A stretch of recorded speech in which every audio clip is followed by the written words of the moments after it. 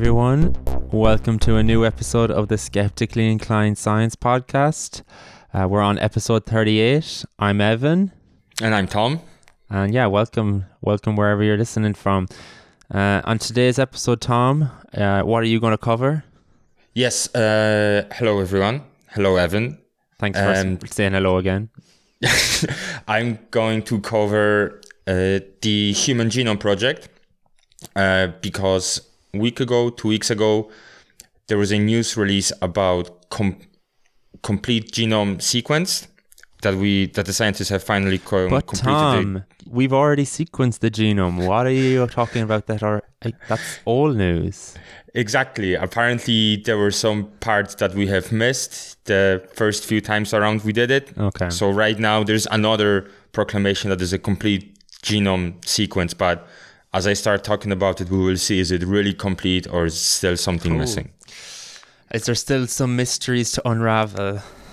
Damn right. Some new Indiana Jones movie. Indiana Jones in the human genome. Do they also lock him in the fridge in this movie as well? I think they lock him into the lab. That's his master. And just leave him there with sandwiches and so on. Yeah. Yeah, and then today I'm just going to cover a news headline, and it's basically I'm going to re-look at an old main story I did about the adalimumab for Alzheimer's. So there was new info released, the trial data. So I'm going to break it down and see what actually were the results from this paper that they released. Oh, so actual follow-up to something you've had before. Yeah. So I think it's an interesting story. So giving people what they want. They were just hounding me looking for more info about it. So it's like, okay, I need to re-examine the new leads in the story. So yeah, you have to do what people want. Yeah, exactly. Gotta give them what they want. Damn right. Yeah, and before I get into that, how are you getting on? We're recording just before the Easter break. That's it. So you pumped for Easter? I'm pumped because I got a chance to talk to you again today, and I'm also pumped. I'm also pumped because tomorrow on Friday I'm going home for Easter. Nice, which is the best. Yeah, and so that made me really excited. Yeah, I think we're both on a bit of a. Because we're just at the eve of the break, so we're both like, yay, can have a few days off. That's it. Yeah. Just relax. Exactly. I had actually a bit of did you ever have met some friends there, old friends recently, and I had a bit of a nerd moment. Like I realized, if you've ever had one of these where you realize how nerdy you are. So like, you know how most people flex by they have money or like cars or houses or planes or whatever, where children where we were flexing on each other through PubMed publications and the numbers we had. As you do. So I was like, wow, that's that tells a lot about me and my priorities. I think that's maybe a good thing as well. I think it's a good thing. Nothing better than look how many citations I've got compared to you. Did your mates have any citations? Yeah, he had a few. Yeah, he's in a bit of a different field than mine. So, but he's done a PhD and I haven't done a PhD. So I still think mine. Right. I didn't actually check. Which do you think is better, like more papers or more citations? Depends. I think citations, because you have loads of like trashy papers. Yeah. Just put it out there. Quality over quantity. Yeah. Even though that's not always the case for PhDs. Sometimes you just want to bang them papers out. Yeah.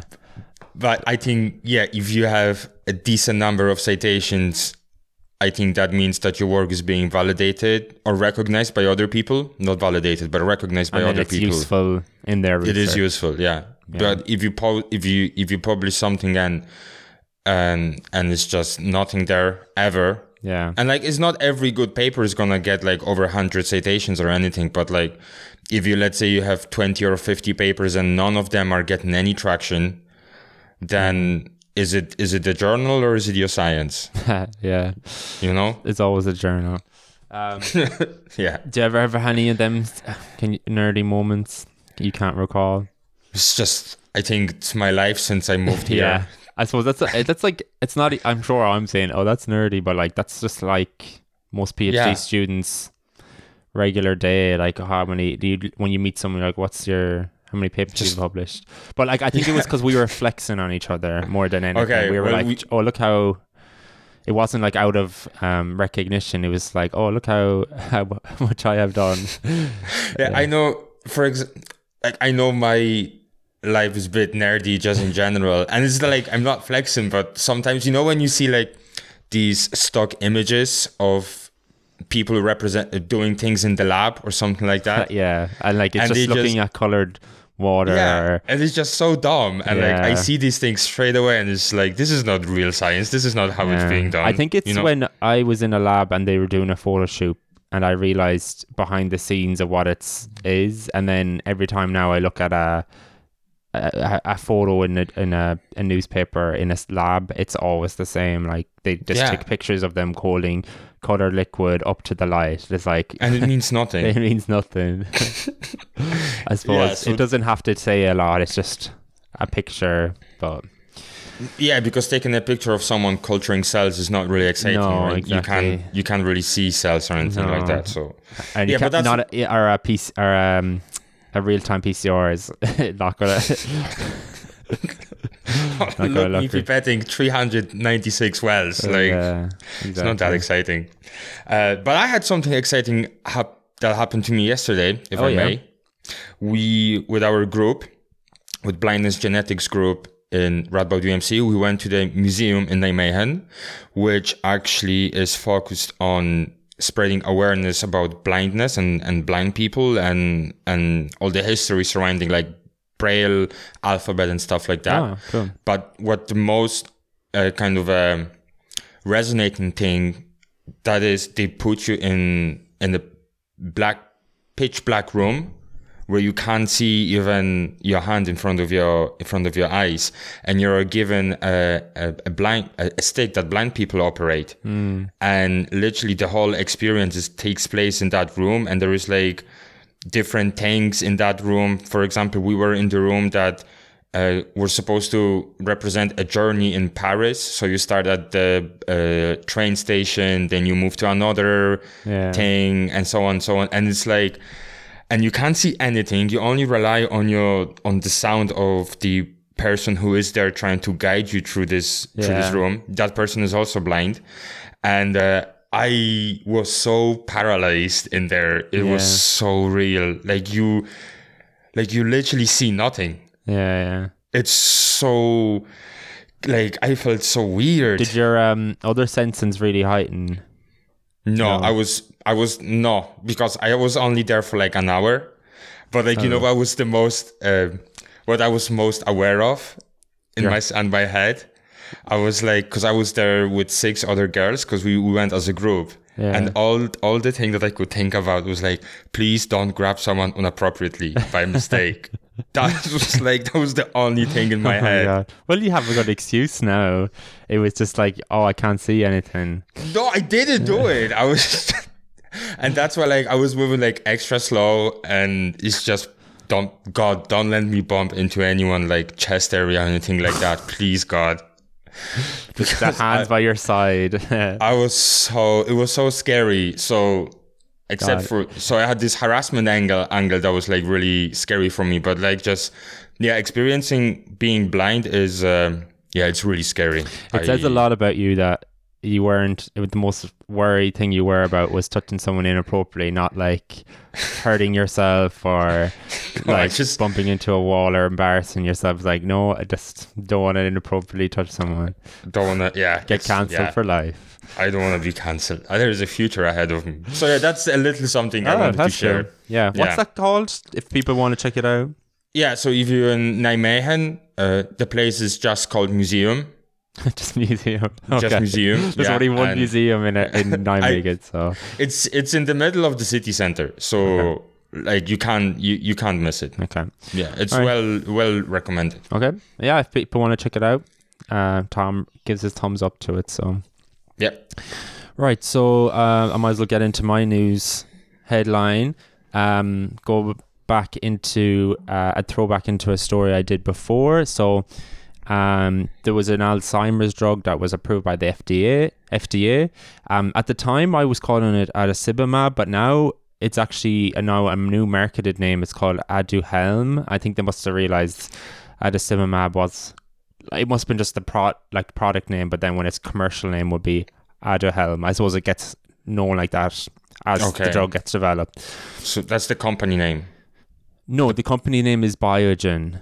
The company making it is Biogen. The drug is called Aduhelm. It's like but that's the name that's gonna be. That's the name that's gonna be on the package. Yeah, Aduhelm. Yeah. Okay. Yeah. Okay. So I've talked about it and how its supposed benefits, which appeared to be based on the reduction of plaque sizes in the brain, were outweighed by the downfalls of potential brain swelling and the need for constant MRIs. So it's been the subject of fierce debate since the FDA gave it accelerated approval. The agency's own expert advisory committee had recommended against allowing Aduhelm onto the market by 10 votes to 0, with one abstention. But after hosting a meeting of patients group, the regulator gave an unexpected approval. So that's how I had left it the last time. Mm-hmm. So we finally got more info after the trial data was published. So the first thing was, I have I mentioned about your journals and like which would you rather get published in. So the paper was published in a respectable, but it's a small publication. It's called the Journal of Prevention of Alzheimer's Disease, which has very field specific. Yeah, and it's only has an impact factor of, but it has an impact factor of 4.5. But it's field specific, so that's good for a field specific journal.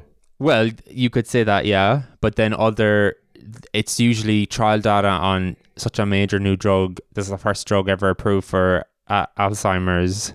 Are usually should be in a top journal such as Journal of American Medical Association or New England Journal of Medicine. Like they have 56 impact factor and 91 respectively. So you can say what you want. Yeah, I see what you mean. As well as that, the editor of this Journal of Prevention of Alzheimer's Disease, his name is Pauk Asen, is one of the authors of the paper and has worked as a paid consultant for the company Biogen. So that's a bit first kind of a red flag, I suppose, if you want to say it like that.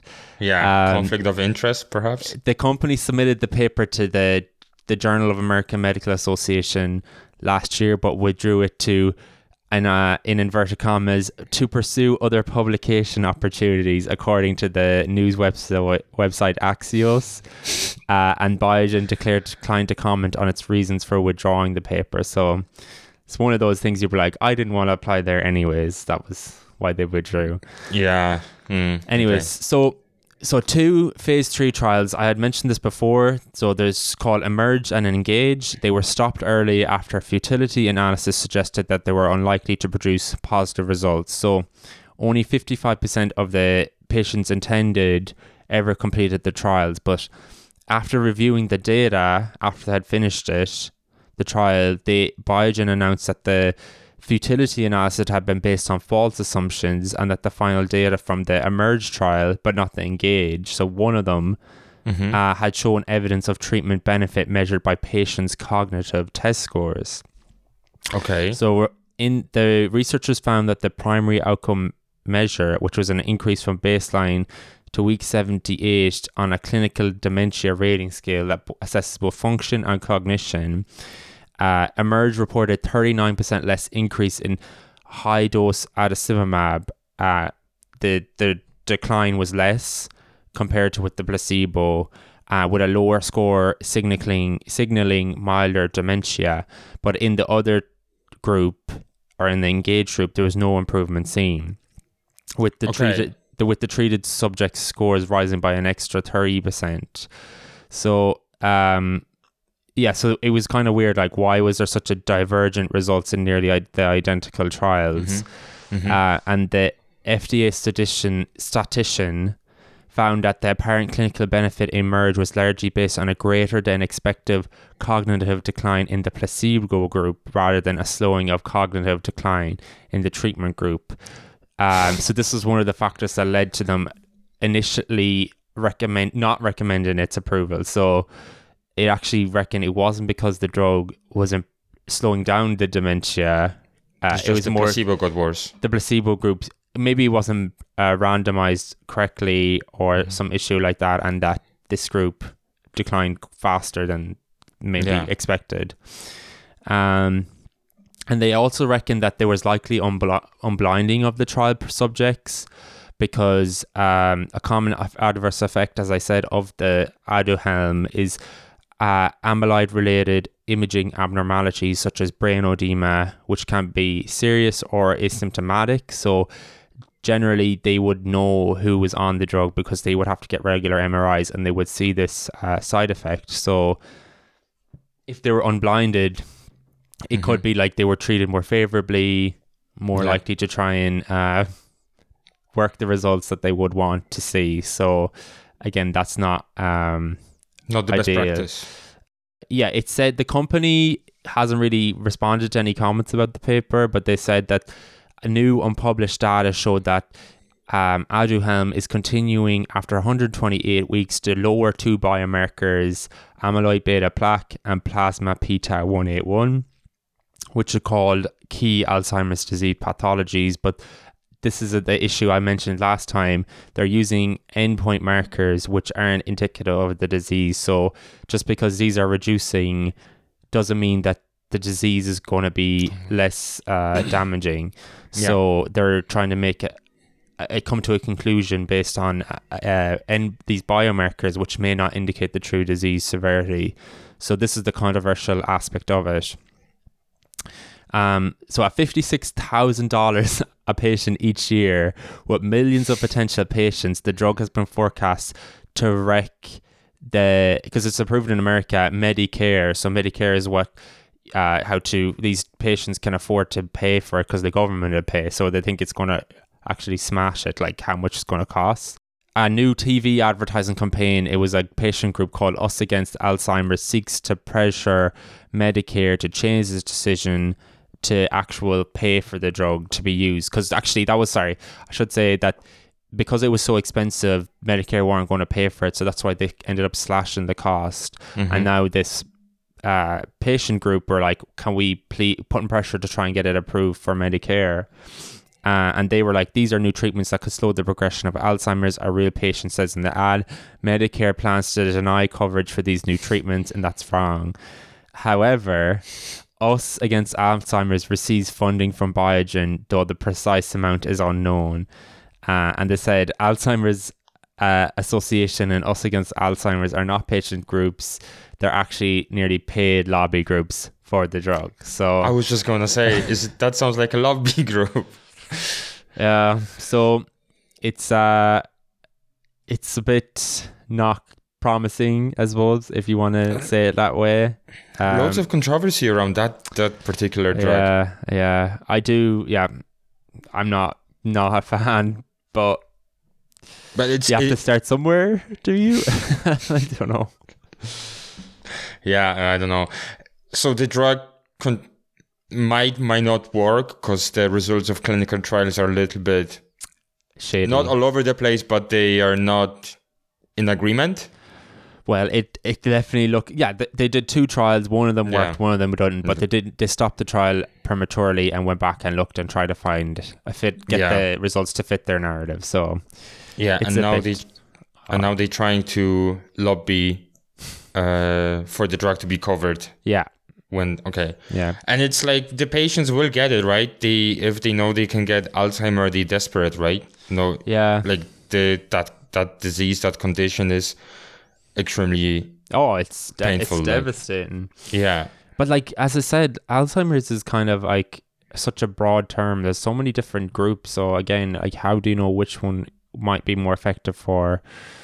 I don't know. Well, their whole principle for that drug is that it targets the amyloid plaques, right? Yeah. So the whole hypothesis behind it is like you get rid of the amyloid plaques, you get rid of the disease. Yeah. But yeah, so I guess it's hard to say. We wait and see, because now by saying that what I'm implying is that we would actually have to have patients taking this and wait for the results and see what happens, which is like the worst way to do it. But like the FDA has approved it, so that's what else can you do? I definitely I will speculate that this is going to be one of these drugs that's going to end up being taken off the market in the future. I think that's what ultimately is going to happen, but maybe I'll be wrong. Probably will be. Yeah. I mean, it all depends how many people will be affected. Yeah. Negatively by it. Yeah. And the fact that you have to get MRIs for the rest of your life, it's just as a way of monitoring the progress the or swelling. decline. Yeah, well, no, it's more for the swelling because the side effects. Oh, yeah. Sorry. Well, man, thanks for bringing us down. Yeah, no worries. Yeah, so if anyone was looking to find out more, there you go. And we will see if it does get taken off the market. I'll try and mention it. So I was going to say to keep an eye on that one, but because it's a tricky one. Yeah. So yeah, that was my my news story. Well, thank you, Evan. No worries. Hope you weren't too bummed out by that, but no. We have to be skeptical here. We gotta tell the truth, whatever. And it's important to know. And the worst case, please don't understand it the way that we are saying that clinical trials don't work. Yeah, because they do work. This is just an extreme example of something that shouldn't have happened, but it did happen. Yeah, I think people are just so desperate that they're willing to do whatever it can be done. Yeah, well, or money. Yeah. Anyways. Okay, Evan. Yeah. Thanks for that. No, it's important, as we said. So do you want to tell us then about this new human genome, this new human genome sequence. New human genome sequence.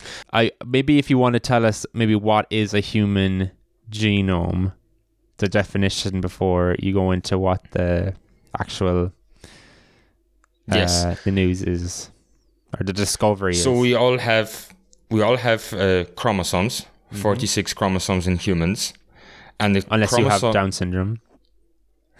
Yes, then you have trisomy of chromosome 21. Sorry, I'm already pointed out mistakes. No. So in the healthy individual, we have healthy human individual has 46 chromosomes, and these chromosomes are nothing else than DNA tightly packed around little proteins that makes them more compressed, and they could be, as I said, packed together, squished together very tightly so everything can fit inside the cell. It's basically like if you have a cable and you don't want to just throw the cable if you're trying to put it away, you don't want to just leave it all round up because it just takes up much space. So you try and wind it around a spool or something like that. And that way it's takes up less space. So basically, and DNA is just doing an extreme version of that. And by taking less space, it can fit into the cell, any cell, because every cell in our body contains the same DNA. Well, yeah, let's leave it at that. Okay. So that's the genome, and this genome contains all the genetic information, coding information that is necessary for us to be. So it is really important to know the recipe for us, if I can say it that way. So I will start by giving a little bit of background to the history of the Human Genome Project. Then I will talk a little bit about the findings of the newly released genome and what will be the consequences of this discovery. So I thought 3 nicely packed little stories. So on March 31st, the scientists released 100% complete human genome from end to end. But that kind of goes against what we have all known because we already heard about the Human Genome Project, and we already thought that it was the complete human genome was sequenced because that's how it was advertised. Yeah, every biology, every class in genetics, it was always just we did it, we already finished it. We know It never was oh no, we only did certain amount. We only did X percentage. Yeah, you all just focus on the good things. Yeah. So I thought like, okay, let's go back to the start. And the first Human Genome Project, you probably know that, but it operated from the 1990 to 2003. And it provided researchers with the basic information about the sequences of the 3 billion chemical base pairs, these being adenine, thymine, guanine, and cytosine. And these are the building blocks of all living things that are known to us. Maybe there are some aliens with different chemical. So you have to know that prior to the Human Genome Project, and the sequences of many genes were contributed by many individual scientists working in their lab, just in isolation. But obviously, it was still on a small scale, and it wasn't enough. And we needed people just to go in there and just solely focus on deciphering the mystery of the human genetic code. And when this argumentation started about sequencing the whole genome, it was a lot of controversy about it, and people that participated in these discussions were not only scientists but also politicians and ethicists. And again, this was being done because no one has ever performed such a thing before, and we weren't sure of the consequences of such a discovery. The arguments discussed included the merits of doing this research as well as the risks, and most importantly, how much is it going to cost to sequence to sequence the Human Genome Project. But like, I suppose now in hindsight, you're like, it made so much sense to do it because to get genetic diseases is like you have to sequence the genome. No, indeed, but back in the day, I think it was thought that once we figure out the blueprint of the DNA, we basically gonna become gods and we'll be able to do everything. And now we know how far from that, the thinking was. Yeah. But the whole thing was kickstarted in 1990 under the leadership of American geneticist Francis Collins. But once he got on board, there was more and more scientists joining in, and it became like a big open access study. So they were constantly sharing the new sequences they were getting out, just to really, speed up the whole process. Yeah. But that wasn't fast enough. And in 1998, there was a private sector enterprise called Celera Genomics, directed by American biochemist under the name of Craig Venter, and he began to competing with the publicly funded Human Genome Project. He was like, we can do it better and faster.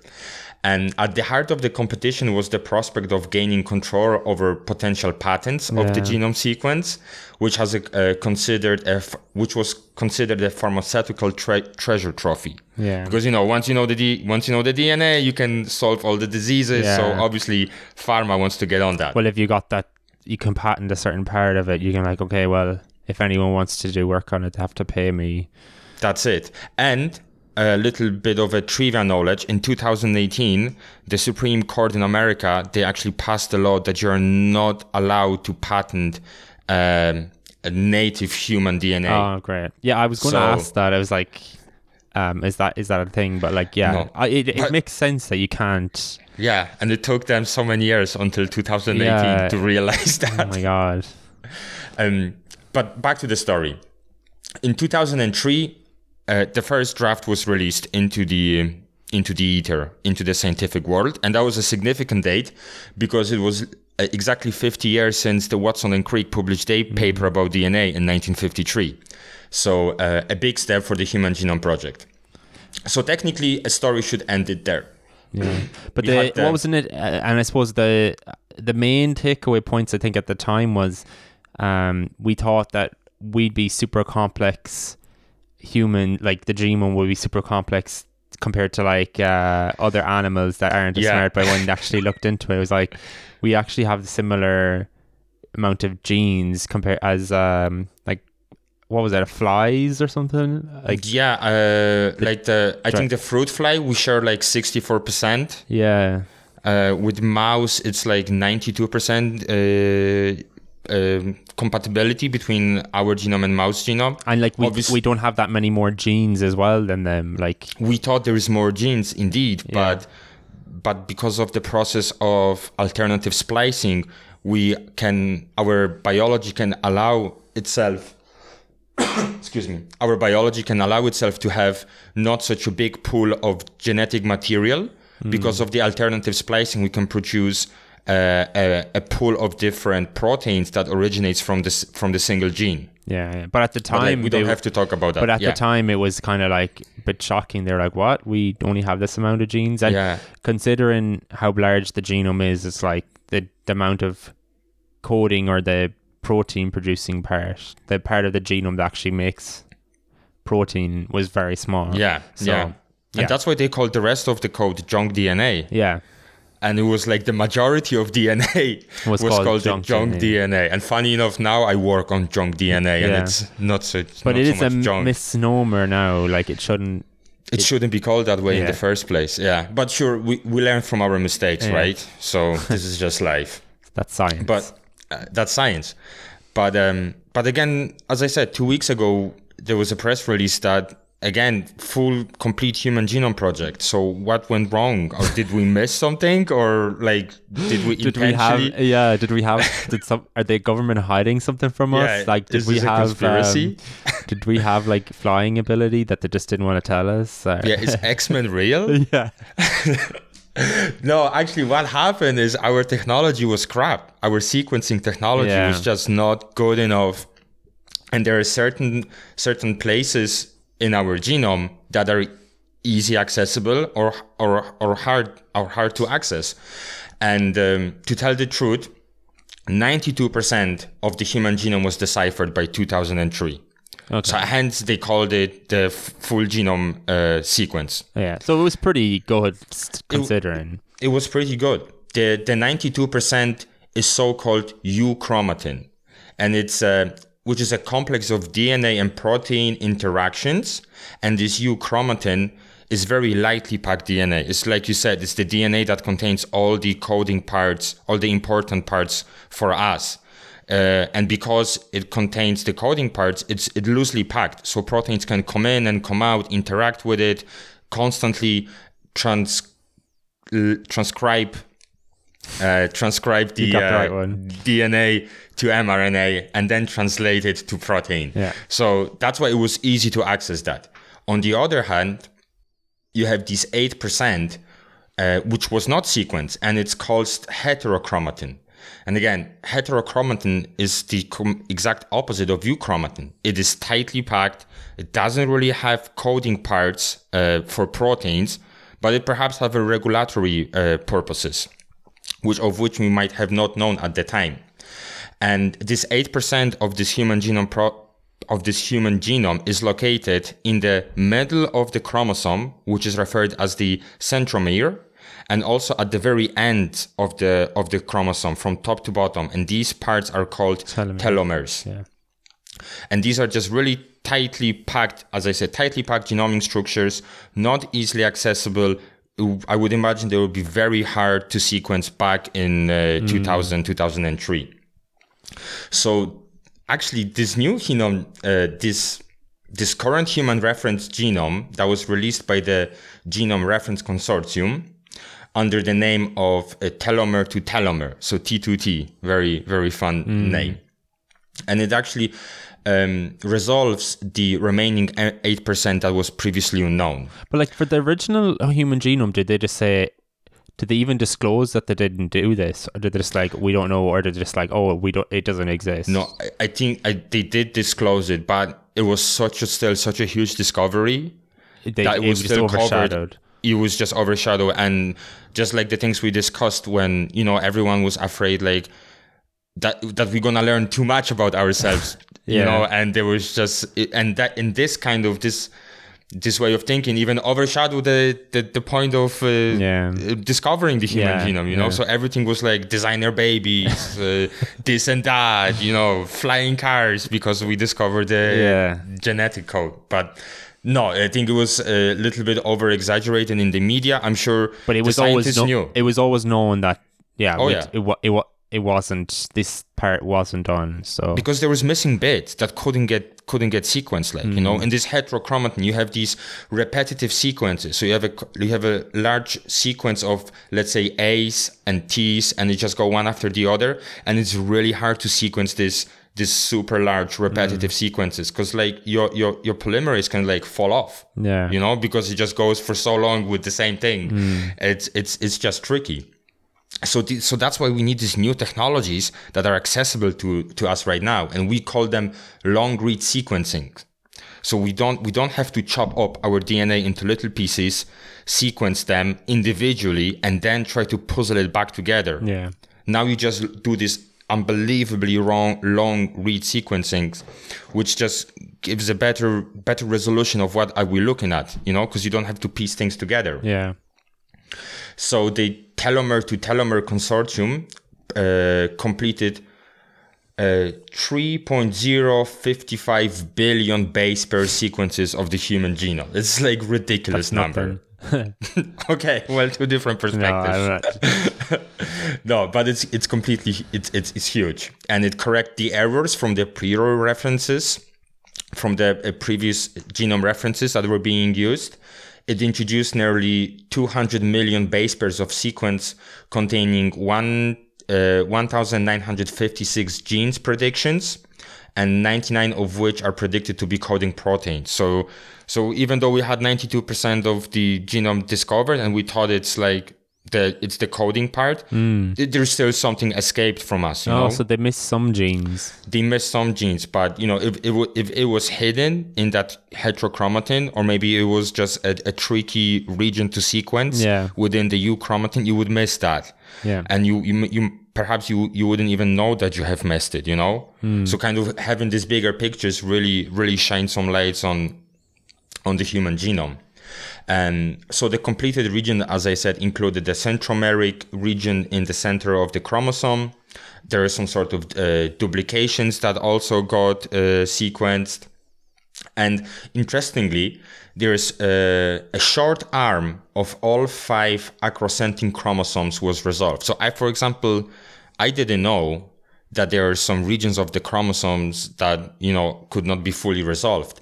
And these acrocentric chromosomes, these are chromosome 13, 14, 15, 21, and 22. And what it means, when you look at the chromosome and you have a centromere in the middle, you have a short arm which goes up from the centromere, and you have the long arm which goes down from the centromere. Yeah. And the acrocentric chromosomes, they have a very, very short upper part. Short arm. Yeah, very short upper part. And it's so short that it's mostly composed of heterochromatin. So it was like really hard to sequence in the first place. But now we have a proper resolution of these regions. Interesting.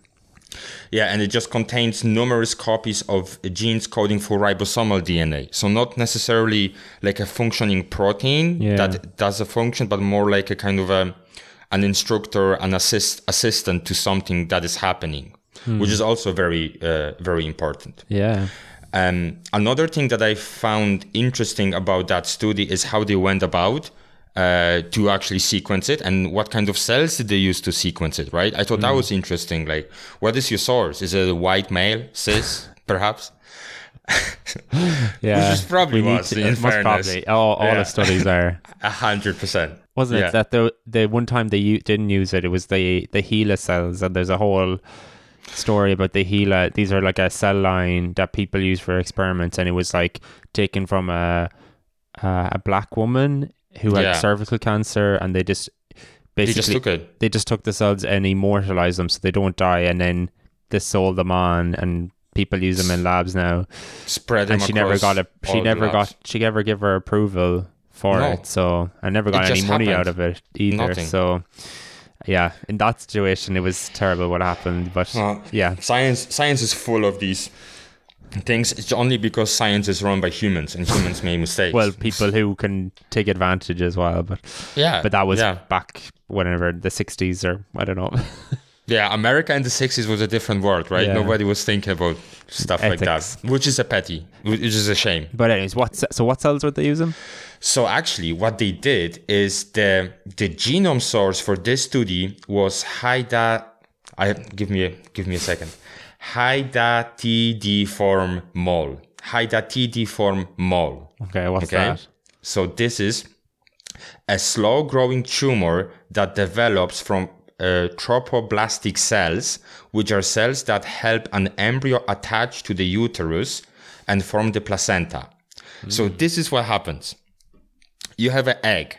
Yeah. That is, just so happens, the egg is empty of its genetic code inside.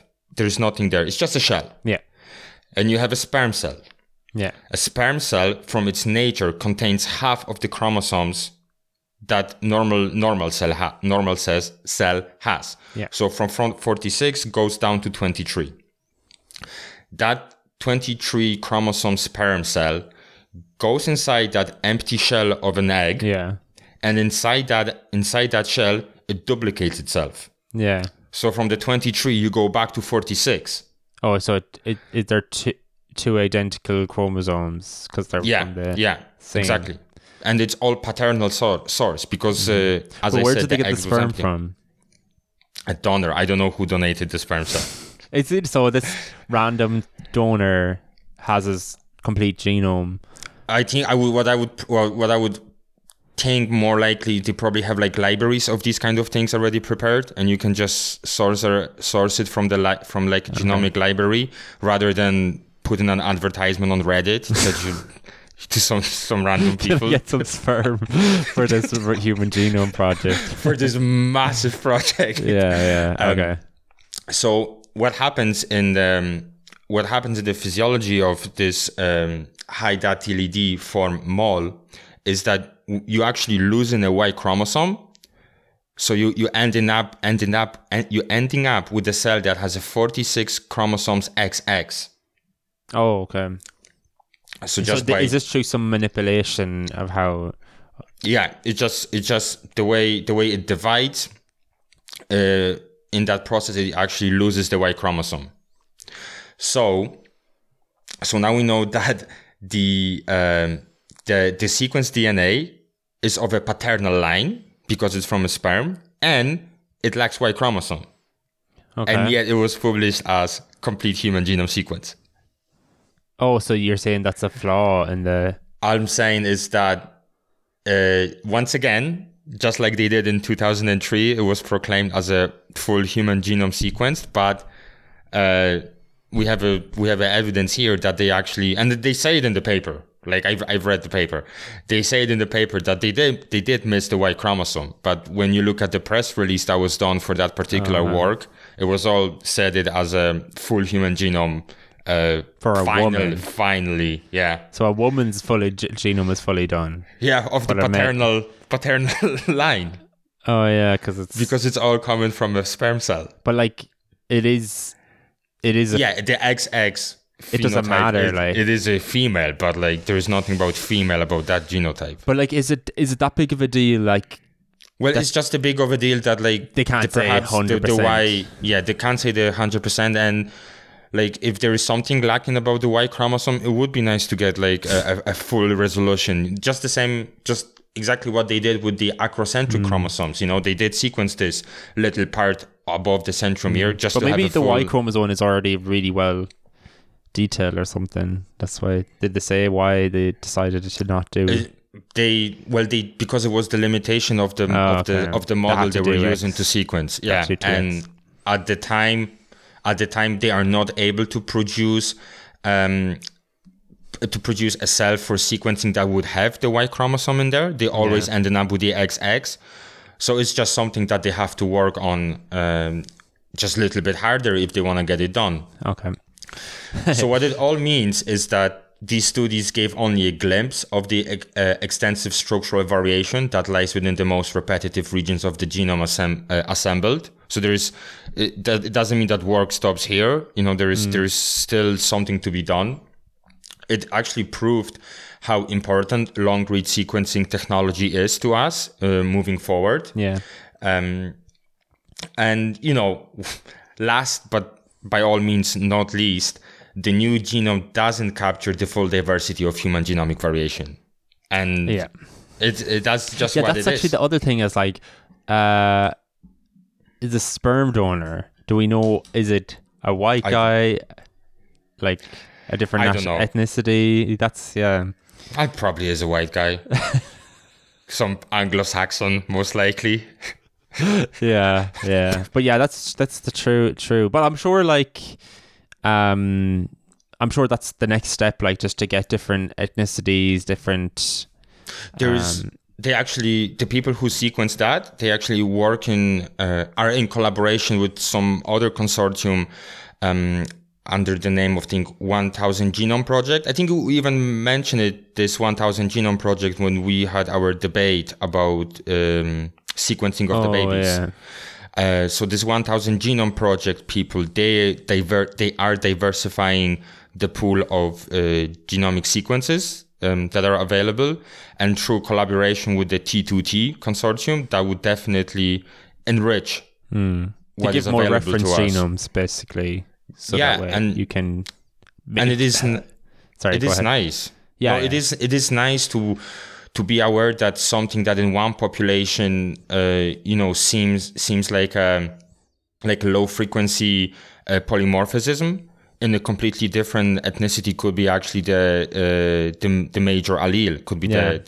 the main allele, Yeah. And like if you don't know these things, you literally don't know them. So that's why it is so important to And diversify the genome. and the whole single nucleotide polymorphisms, so like where there's just literally one base pair difference, like before that mightn't be that big of an important, but now it's like showing it is kind of important, and to have really high detailed genomes which like a reference so that you can compare and know, okay, that this is a true Yeah.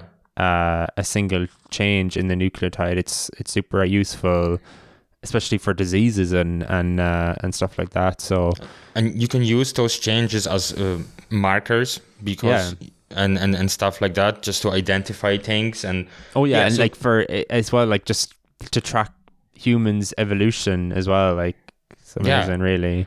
so it's all important. And I don't think we